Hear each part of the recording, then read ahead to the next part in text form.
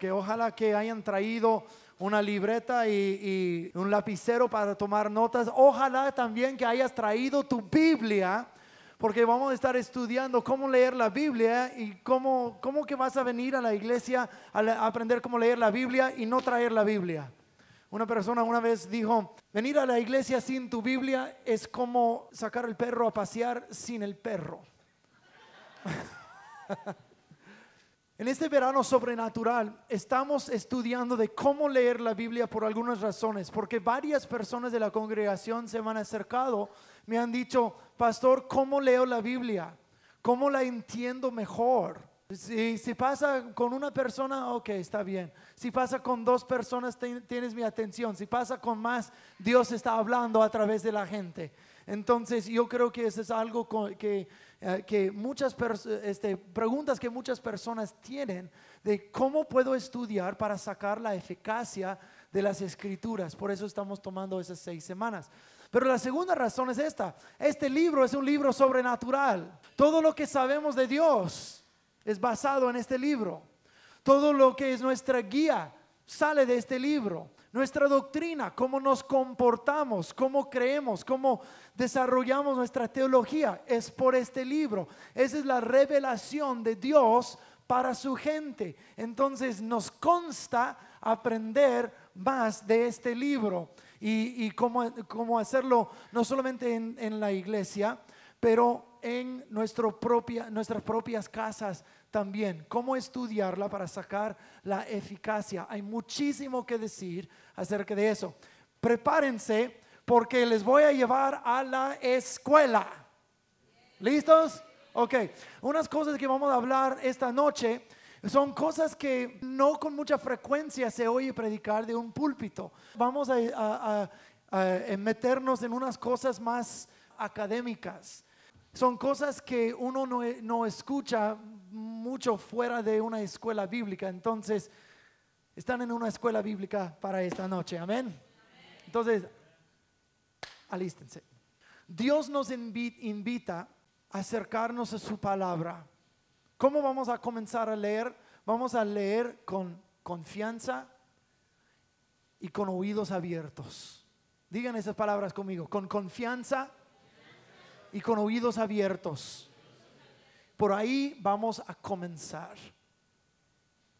La palabra de Dios es revelada en la Biblia, pero Jesús mismo es la palabra de Dios. Nosotros aprendemos eso en el primer capítulo del Evangelio de Juan.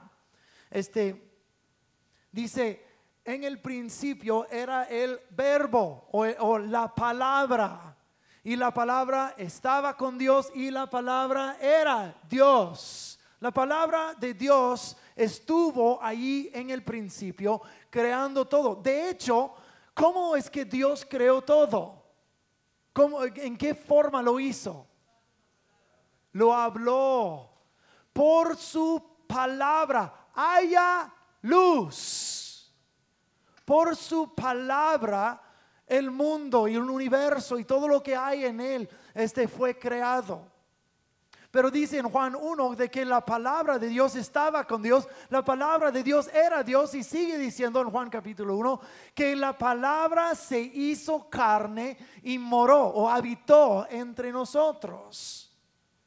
La palabra de Dios, Jesucristo, Dios en carne, reveló a quién Dios es para nosotros mediante su palabra hecho carne, y Cristo Jesús reveló el corazón de Dios para nosotros.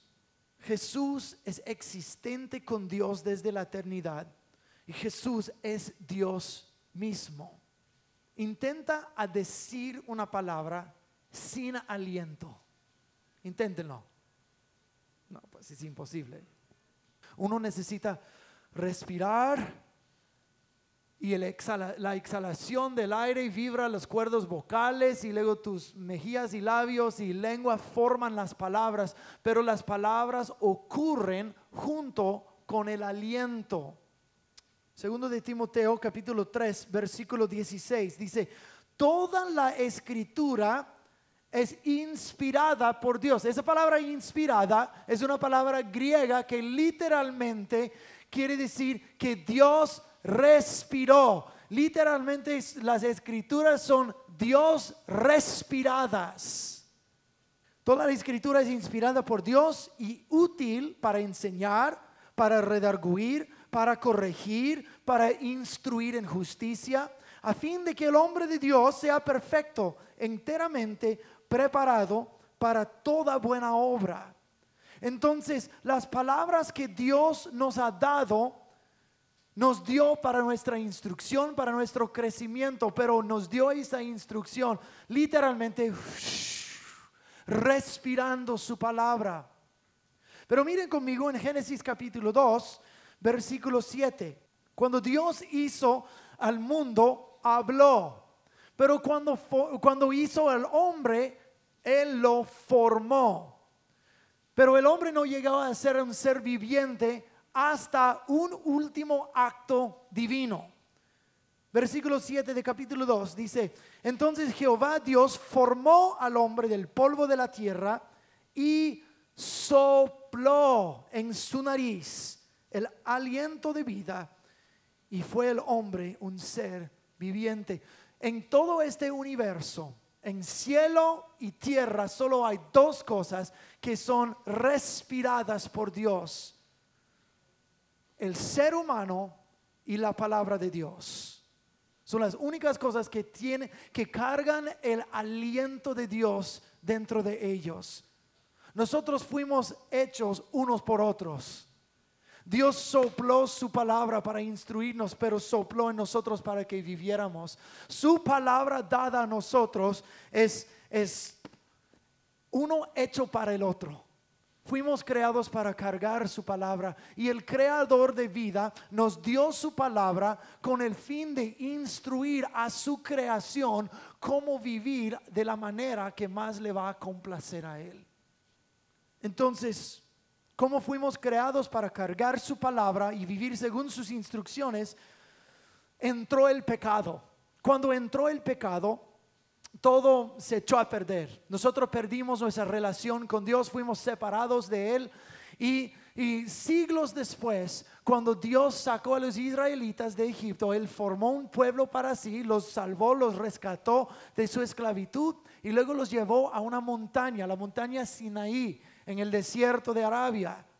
Y ahí Él dio su palabra, dio los 10 mandamientos y toda la instrucción de su palabra, y lo dio a los israelitas, los judíos, para que ellos lo cuidaran y lo difundieran en el mundo.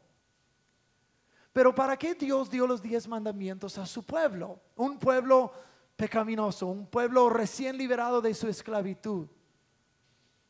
Él dio su palabra con el fin de que su pueblo viviera esta palabra, de que ellos en su diario vivir fueran la palabra de Dios encarnada en el mundo.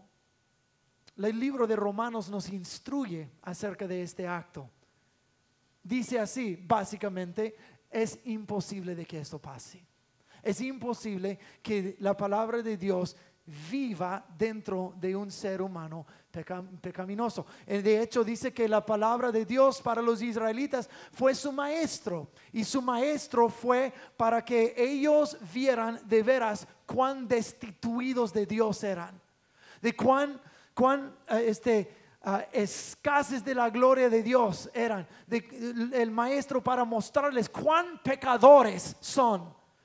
Al ellos intentar vivir la palabra de Dios, al ellos intentar encarnar la palabra de Dios en su diario vivir, ellos se dieran cuenta de que yo no puedo hacer esto. Dios dio su palabra para que su pueblo la viviera, pero también para mostrarle cuán pecador es su pueblo. Entonces, ¿cuál fue el plan de Dios? Si al dar su palabra a su pueblo no podía encarnar su palabra, entonces ¿qué hizo? Hizo así. Entonces, Juan capítulo 1, entonces la palabra se hizo carne. Si el pueblo no puede encarnar la palabra va a encarnar al pueblo. y Dios envió su misma palabra encarnado a nosotros para mostrar y revelar el corazón del Padre para que nosotros lo conociéramos. Este libro es mucho más que un libro de la antigüedad. Este libro vive. Hay muchos académicos que han intentado estudiar ese libro como nada más otro manuscrito de la antigüedad y ellos hallan lo que quieren hallar. Para ellos no es vida, pero cuando uno dice, Señor, el mismo Espíritu que respiró esas palabras, que respire en mí, que me ayude a entender, hay vida, hay transformación. Jesús, la palabra de Dios, 3 veces en el libro de Apocalipsis se llama el verdadero y el fiel. Dile a la persona a tu lado, Jesús es verdadero y fiel.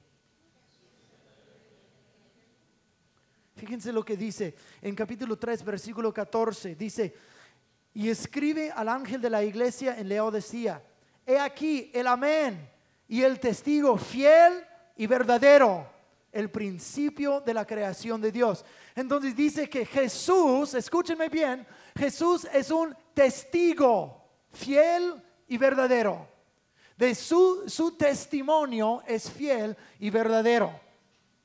Y luego dice en Apocalipsis versículo 10, capítulo 19, versículo 11, dice, entonces vi el cielo abierto y he aquí un caballo blanco, y el que lo montaba se llamaba fiel y verdadero, y con justicia juzga y pelea. Entonces el mismo Jesús fiel y verdadero, Él es testigo y ahora es juez. Pero otra vez, dice en capítulo 22, versículo 6, dice, y Él me dijo, estas palabras, ¿cuáles palabras? Las palabras de de esta profecía de Apocalipsis. Y estas palabras son fieles y verdaderas. 3 veces Jesús es un testigo, un juez, y sus palabras, todas sus profecías, sus testimonios, sus juicios, todos son fieles y verdaderos. Entonces este libro, Jesús es la palabra de Dios encarnado. Dios entregó esas palabras respiradas y dice, sus juicios, sus testimonios y todas sus palabras y promesas son fieles y verdaderos para tu vida. Entonces, si su testimonio, sus juicios, sus promesas y sus palabras todos son fieles y verdaderos, entonces nos consta vivir por esas palabras. Dios no nos dio esa palabra solo porque son palabras bonitas o enseñanzas de una ideología, una metafísica más allá. No. Está revelando los juicios, los testimonios, las promesas y palabras de Él que vive para siempre y siempre, Él que es fiel y verdadero. Y todos dijeron un gran amén. Cuando uno lee la Biblia, no puede afirmar que solo, Jesús es nada más un buen maestro. De que eso es lo que unos que no creen en Cristo Jesús dicen, yo creo en Cristo Jesús, yo creo que es un buen maestro. ¿Crees que Él es el Hijo de Dios? No. ¿Crees que es un profeta? No, solo es un buen maestro. Bueno, las dos cosas no concuerdan, porque si uno es un buen maestro, pues ¿cómo puede ser un buen maestro y enseñando cosas falsas, verdad? Pues si estás enseñando cosas que no son precisas y son falsas, pues no eres un buen maestro, es un maestro terrible. ¿A poco no? Entonces si uno dice que Jesús nada más es un buen maestro, entonces si es un buen maestro, entonces tú has de creer lo que Él enseñó, ¿verdad? Entonces, ¿qué es lo que Él enseñó? Si Él es verdadero y si es fiel en sus juicios, sus testimonios y sus palabras, dice en Romanos capítulo 15, versículo 4, dice, porque todas las cosas que se escribieron antes, o sea las escrituras, para nuestra enseñanza se escriben, a fin de que por la paciencia y la consolación de las escrituras tengamos esperanza. Entonces, Toda la escritura es para nuestra enseñanza. Pero ¿qué es lo que se escribe? En Juan capítulo 5 versículo 39, Jesús mismo dijo: todas las escrituras testifican de mí. Oh, Jesús es nada más un buen maestro. Entonces de veras es un buen maestro, entonces has de creer todo lo que ese libro dice. Jesús mismo enseñó todo esto. Enseña de mí. Hechos capítulo 4 versículo 12 dice: no hay otro nombre dado a los hombres bajo el cielo bajo el cual el hombre puede ser salvo. Eso está, la Biblia trata en absolutos. No hay otro nombre. Entonces este verbo verdadero y fiel, sus testimonios y juicios y palabras y promesas son verdaderas y fieles. Dice: no hay otro nombre. Jesús mismo dice en Juan 14:6: yo soy el camino, yo soy la verdad y yo soy la vida. Nadie viene al Padre sino por mí. Juan capítulo 14 versículo 9 dice: si me has visto a mí, has visto al Padre. Está haciéndose igual a Dios. Jesús no puede ser únicamente un buen maestro, porque se está igualando a Dios. Se está diciendo: yo soy Dios. Si has visto a mí, has visto a Dios. Primero de Juan capítulo 5 versículos 6 a 9 básicamente dicen eso. Hay tres que dan testimonio en el cielo y en la tierra: el agua, el espíritu y la sangre. Dan testimonio de Jesús. Apocalipsis capítulo 1 versículo 8, Jesús dice: yo soy el principio y el final. Yo soy el que fue, el que es y el que ha de venir. Entonces la Biblia es inequivocable acerca de quién es Jesús. Él es el fiel y el verdadero. Es el Hijo de Dios, es el Verbo encarnado. Y bajo esto Dios nos ha enseñado cómo hemos de vivir. Entonces, en esta iglesia nosotros creemos que la Biblia es la respirada, inspirada, infalible palabra de Dios. Sin embargo, la Biblia, como hemos visto, hace grandes afirmaciones en cuanto a su contenido, sus enseñanzas, sus testimonios, palabras y promesas, y la autoridad final sobre la humanidad. Para poderla leer tenemos que hacerlo con confianza de que lo que estamos leyendo y creyendo es algo confirmado y verificado y verdadero, no solamente unas bonitas palabras. Y tener la certeza de lo que estamos leyendo es en realidad lo que se escribió hace 1900 años. Porque muchos han tratado de despedazar la Biblia, llamarla incorrecta, llena de errores, porque no, pues no, es un libro sagrado, un libro religioso, no puede ser totalmente verdadero. Que de los milagros, el milagros es otro asunto que espero tocar con ustedes en otro tiempo. Pero ¿qué de los milagros? No pueden ser verdaderos los milagros. Entonces la Biblia no puede ser verdad. O a lo largo de los siglos después de copiarlo varias veces, no había computadoras hace 2000 años. No, ustedes no sé si sabían eso o no. Pero tampoco había una impresora antigua. Eso no vino hasta el año alrededor de 1400 y algo. Entonces todas las copias tenían que ser hechas a mano. Entonces quieren decir, no, que a lo largo de los siglos había muchas escribas que hicieron muchos errores y que cambiaron el texto. Entonces la Biblia que tenemos hoy no es lo que originalmente se escribió. Pero ¿sabes qué? nosotros podemos leer este libro con plena confianza de que la Biblia que estamos leyendo hoy en día es la misma que ellos originalmente escribieron. Y esa es la parte más académica que yo les quiero llevar por unos momentos. Entonces, quédense conmigo, no los quiero perder, pero eso es sumamente importante y yo creo que interesante también. Entonces, el evangelio cristiano no es solamente un código de ética, tampoco es solamente un sistema de metafísica, es principalmente las buenas nuevas de la salvación de Dios.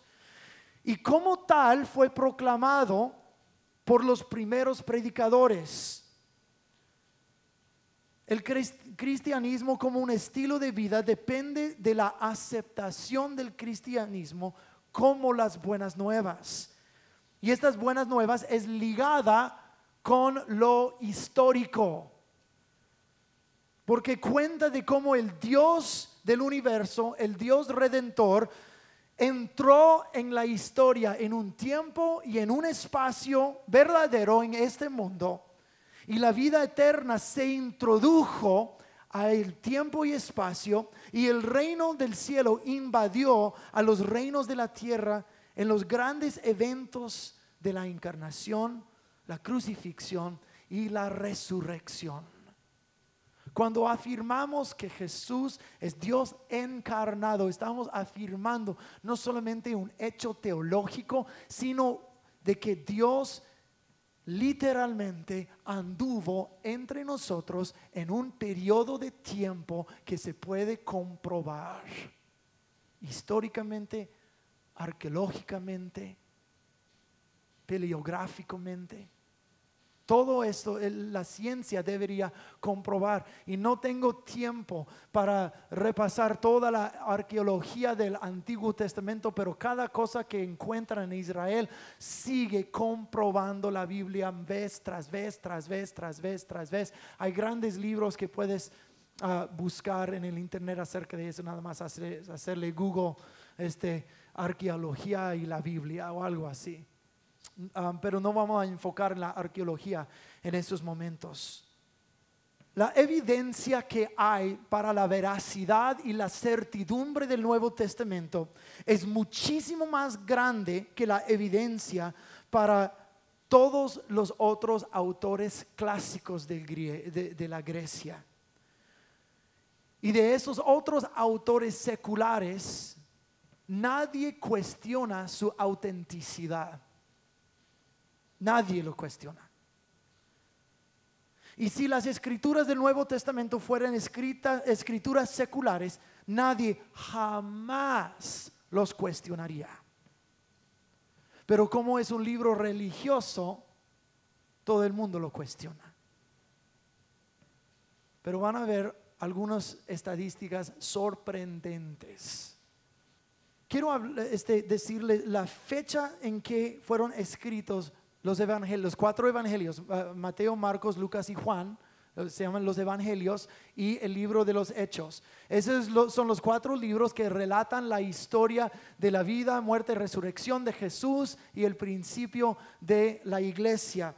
Mateo, según los mejores académicos del mundo, sobre los últimos 200 años de estudio, un estudio arduo, los mejores académicos del mundo dicen que Mateo, el evangelio de Mateo, fue escrito entre el año 85 y 90. ¿Okay? ¿Por qué les estoy diciendo esas fechas? Porque es muy importante, como van a ver en unos momentos. Entonces quédense conmigo, ¿okay? Marcos se considera el primer de todos los evangelios, que fue escrito cerca del año 65. Si Jesús murió a los 33 años, murió entre el año 30 y 33 AD. AD quiere decir Anno Domini, que quiere decir año de nuestro Señor. Entonces el año entre 30 y 33 Jesús murió. Entonces si el primer evangelio está siendo escrito en el año 65, eso es solo 32 años después de la vida de Jesús. Eso es muy importante, como vamos a ver. El libro de Lucas fue escrito alrededor del año entre 80 y 85. ¿Okay? Entonces escriban eso para que no se les olvide. El libro de Juan, el Evangelio de Juan, es el último de los evangelios y fue escrito entre el año 90 y 100. Entonces, Mateo, Marcos y Lucas fueron escritos varios años antes de Juan. Y el libro de los Hechos es igual de temprano como es Marcos, entre los años 60 a 65. Y eso es aún más sorprendente porque el autor del Evangelio de Lucas, o sea, Lucas, también escribió el libro de los Hechos. Lucas también acompañó a Pablo durante algunos de sus viajes misioneros. Entonces, y Pablo hizo sus viajes misioneros alrededor de los años 60. Entonces, literalmente, Lucas está escribiendo el libro de los Hechos mientras lo está viviendo. Es como si yo fuera a escribir la historia de mi vida y todos los días yo escribiera un poquito más. O sea, estoy escribiendo mientras lo estoy viviendo. Entonces uno puede saber de que el relato que Lucas grabó es muy cerca del evento y eso es muy importante. La totalidad del Nuevo Testamento fue completado alrededor del año 100. O sea, unos 70 años después de la resurrección de Jesús, todos los 27 libros del Nuevo Testamento son ya completados. Eso es muy cerca del evento. ¿Por qué estoy diciendo todo eso y por qué es importante? Porque entre más cerca los autores escriben, mientras los autores están escribiendo, entre más cerca del evento, más preciso va a ser. Y tenemos un fragmento de un manuscrito que pertenece al libro de Marcos, que los que ponen las fechas de cuándo se escribió y hacen todo su estudio científico de eso, uno de los mejores se llama paleográficos del mundo, puso este fragmento de Marcos en el primer siglo. Eso quiere decir que en un fragmento existente que nosotros tenemos fue actualmente escrito mientras vivían algunas de las personas que vieron a Cristo Jesús. ¿Por qué es importante eso? Y recuerden conmigo un evento en 1986 con Diego Maradona jugando en contra de Inglaterra y la mano de Dios. ¿Qué dirían si yo dijera, en este partido Diego Maradona brincó y con toda su fuerza dio un puñetazo a la pelota y metió un gol? ¿Qué me dirían? ¿Cierto? Depende si vienes de Argentina o de Inglaterra. No, es falso. No lo hizo así. ¡Pum! No, ¿cómo hizo? Como un poquito así. Pero ¿cómo es que me pueden decir? No, es falso que no lo hizo así, sino como le dio un cabezazo con un poquito de mano ahí o algo así. ¿Por qué? Porque yo creo que todos nosotros aquí vivimos durante 1986. ¿Cuántos se recuerdan mirando este partido? Varios de ustedes miraron este mismo partido. Ustedes se acuerdan, porque eso fue una gran controversia, ¿no es cierto? Sí, fue una gran controversia. ¿Y por qué es una gran controversia? Y tú te acuerdas, tal vez te acuerdas dónde estabas, te acuerdas exactamente lo que pasó y jamás se te va a olvidar. Hay muchas personas que vivían durante el siglo, la década de los 60. Muchos dicen, yo recuerdo exactamente donde yo estaba cuando el presidente John F. Kennedy fue asesinado. Muchos dicen, yo me recuerdo exactamente donde yo estaba. Yo me recuerdo exactamente donde yo estaba durante 9/11. ¿Quién se acuerda de eso? Yo me recuerdo. Porque fueron eventos de controversia, eventos de gran significado en nuestras vidas. Y no se nos olvida. Y entre más cerca los libros de los evangelios fueron escritos al evento, más precisos van a ser. Y tenemos un fragmento de un evangelio original que fue escrito dentro de 70 años de la resurrección de Jesús. Aún vivían gente que estaban allí. Y si hubiera algo impreciso acerca de este relato, habrían dicho, no fue así, no fue así.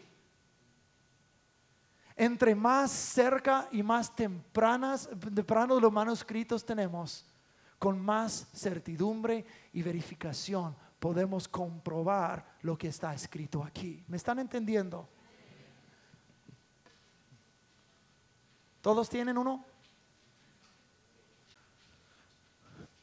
Aquí en la mano izquierda van a ver varios autores clásicos.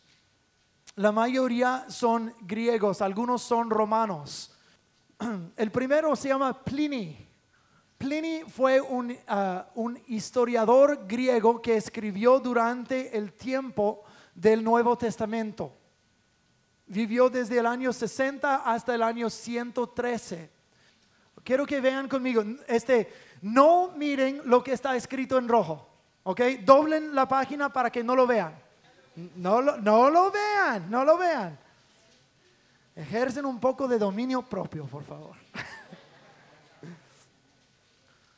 Porque cuando lo ven van a estar sorprendidos de nuestro Nuevo Testamento.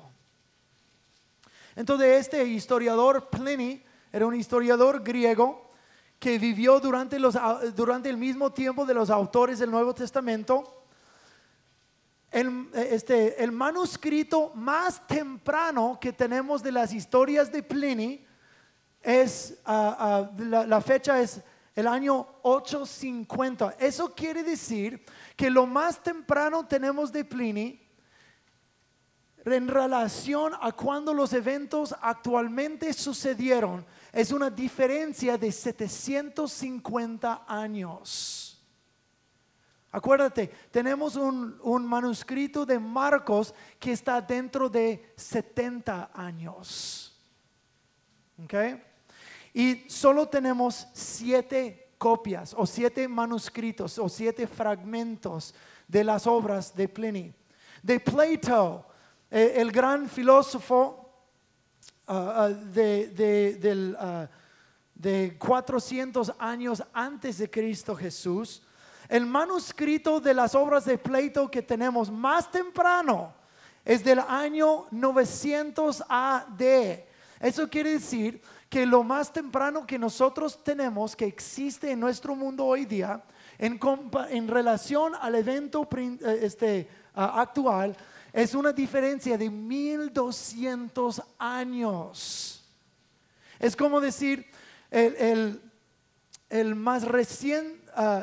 la copia más reciente de algo que pasó en el año 800 es algo que fue escrito el año pasado. O sea, no está nada cerca.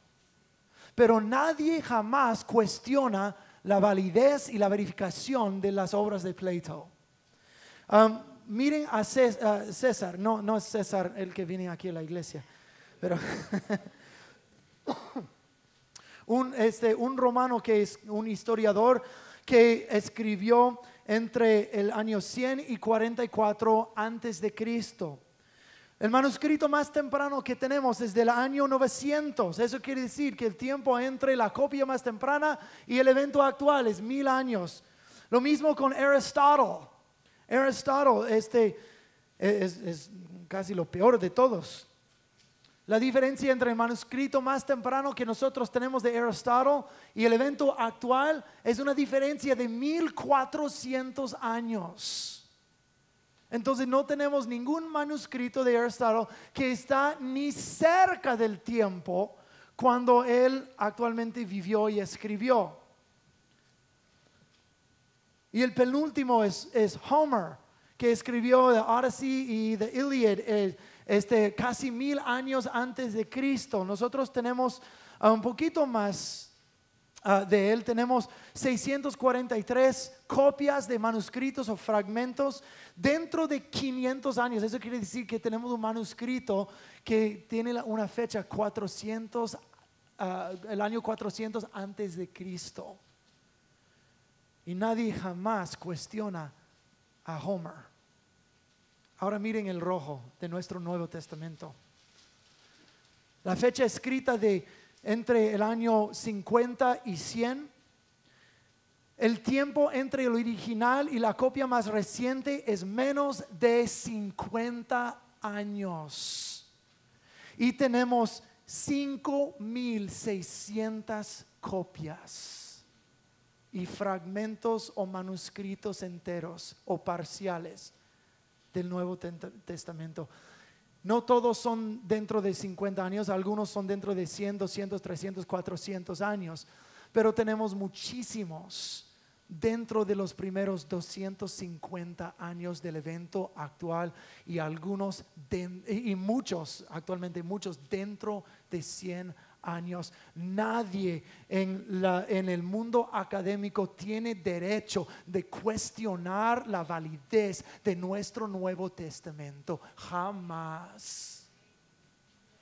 Nosotros podemos ver que más que cualquier otra obra clásica de Grecia o de Roma, el Nuevo Testamento es el más fiel y el más comprobado, muchísimo más allá que cualquier otra obra. Esta Biblia nosotros podemos verificar que tiene validez y verificación de que lo que leemos hoy en día es de verdad lo que escribieron originalmente. Interesante, ¿no? También hay mucha evidencia de los padres apostólicos que vivieron el siglo después de Jesús. Y nada más unos ejemplos rapidito porque se nos acaba el tiempo. Las cartas de Clemente, el obispo de Roma, en el año 96, tiene las cartas que él escribió a las iglesias, tienen citas de la tradición común de los evangélicos, de los evangelios, de los Hechos, Romanos, 1 de Corintios, Efesios, Tito, Hebreos y 1 de Pedro. Entonces, uno de los padres apostólicos que era discípulo de los discípulos originales, en sus escrituras extra bíblicas, pero él cita mucho a la Biblia. También uno que se llama Iraneo, uno de los padres, Iraneo, que era un discípulo del mismo apóstol Juan. En sus cartas él cita a Juan, 1 de Juan, Hebreos, Tito, los Corintios. Entonces en lo extra bíblico nosotros tenemos casi todo el Nuevo Testamento escrito tal como nosotros lo tenemos a través de las escrituras de los padres apostólicos. Y luego Policarpo, que era discípulo de Iraneo, que era discípulo del apóstol Juan, también él cita 1 y 2 de Corintios, Efesios, Filipenses en sus cartas a las iglesias. Entonces, evidencia dentro de la Biblia, evidencia histórica, evidencia arqueológica y evidencia dentro de los mismos discípulos, de los discípulos que escribían cartas propias a las iglesias, afirman no solamente lo que originalmente se escribió, pero también afirman la autoridad de estas cartas. Entonces, a través de estos padres apostólicos es dado a entender de que ellos, al citar lo que Pablo y Pedro y Tito y Juan escribieron, ellos están diciendo, esos son libros y cartas autorativas. Y ellos mismos lo están reconociendo. Y esos solo son 3 ejemplos de cientos de diferentes ejemplos. Los académicos dicen que a través de todas las cartas a las iglesias de los padres apostólicos, uno puede construir la gran mayoría de los 27 libros del Nuevo Testamento, tanto que los citaban como autoridad. ¿Me están entendiendo? ¿Sí? Puedes leer con confianza de que estás leyendo algo comprobado y verdadero. La segunda cosa, apenas estoy arrancando, Dije, vamos a comenzar con dos cosas: leer con confianza y leer con un oído para escuchar. Vamos a tener que ir a través de esto rapidito porque se nos está acabando el tiempo. En Deuteronomio capítulo 6 versículos 4 y 9 es algo que los hebreos siempre deberían repetir desde el desierto antes de entrar a la tierra prometida. Se dice: oye Israel, nuestro Dios es uno. Digan esa palabra: oye. Ahí está la palabra.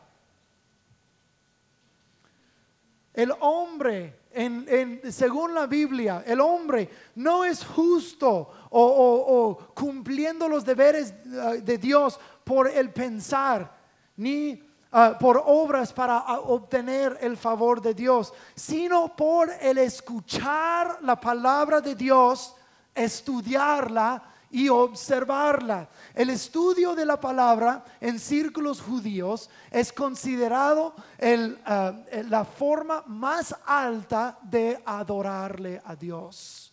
No sacrificar, no cantar, no hincarse, no levantar las manos, no orar, sino estudiar este libro. ¿Por qué? Porque si Dios se reveló a nosotros en escrito, ¿qué forma más grande de honrarle a Él, de estudiar lo que nos dijo y aplicarlo a nuestras vidas? ¿Qué forma más grande de adorarlo? Oye, Israel, me encanta esa palabra. Comienza con la palabra oye. La Biblia dice en el Nuevo Testamento que nosotros caminamos por fe y no por vista. De hecho, la Biblia habla más del escuchar que habla del ver. Hablamos por fe y no por vista. De hecho, el Romanos capítulo 10 dice, ¿cómo? Ay, se me fue. Perdón, Romanos capítulo 10. Abre tu Biblia ahí mientras yo recuerdo.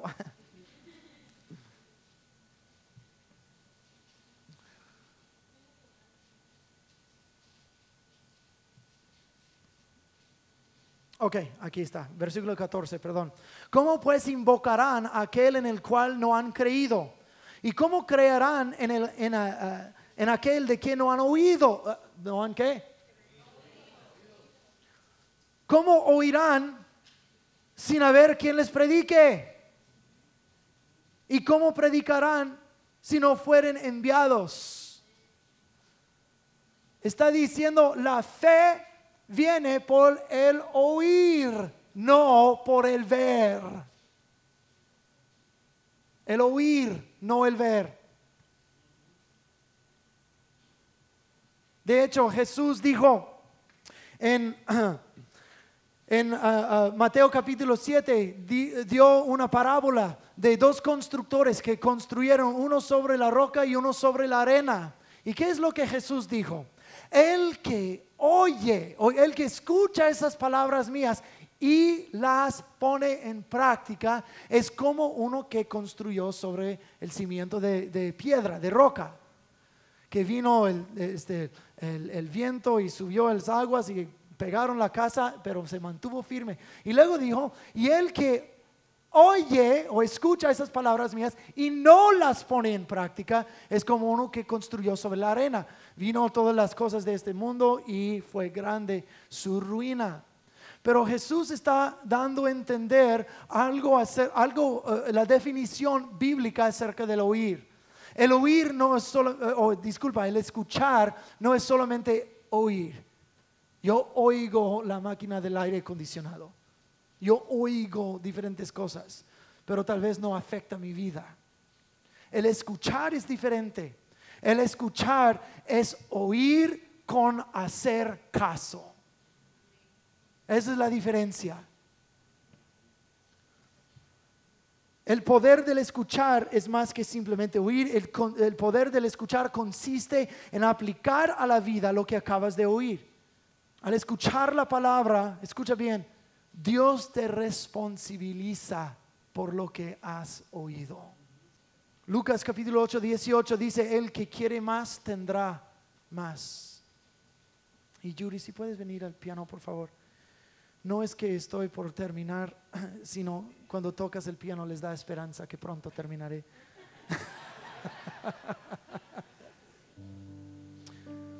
Cuando escuchamos la palabra de Dios, somos responsables por lo que oímos.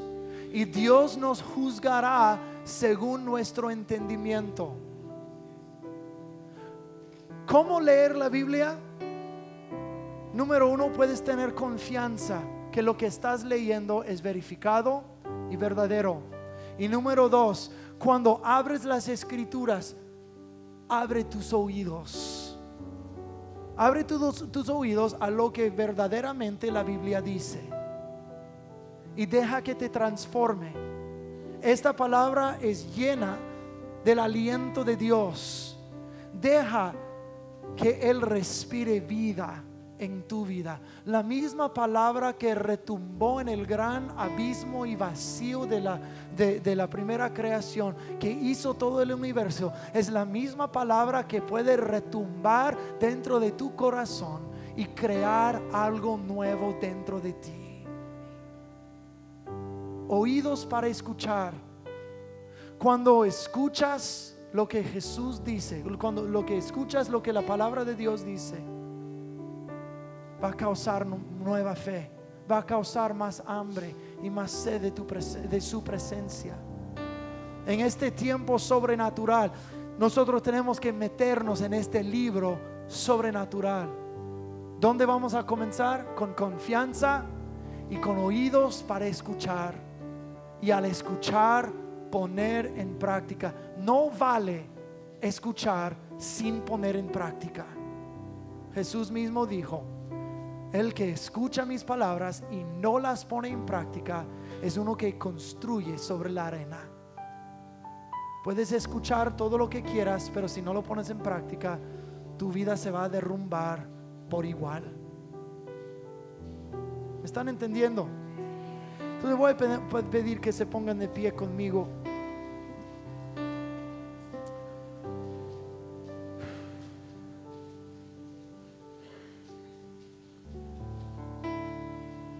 Señor Jesús, nosotros pedimos que tu palabra llegue a ser respirada dentro de nosotros. Espíritu Santo, yo pido por cada persona que está aquí, que cuando esta noche o mañana por la mañana abren la Biblia y comienzan a leer, Señor, yo pido que el mismo Espíritu que respiró esas palabras respire entendimiento dentro de cada persona. En el nombre de Jesús, yo pido que por el poder de tu Espíritu Santo, Señor, tú causes entendimiento.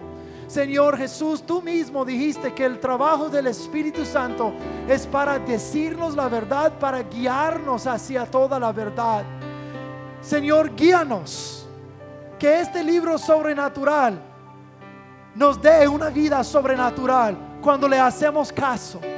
En el nombre de Cristo Jesús, gracias por verificar ante el mundo incrédulo la verificación y la certidumbre de tu palabra.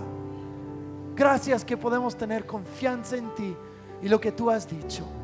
En el nombre de Jesús, todos dicen un fuerte amén.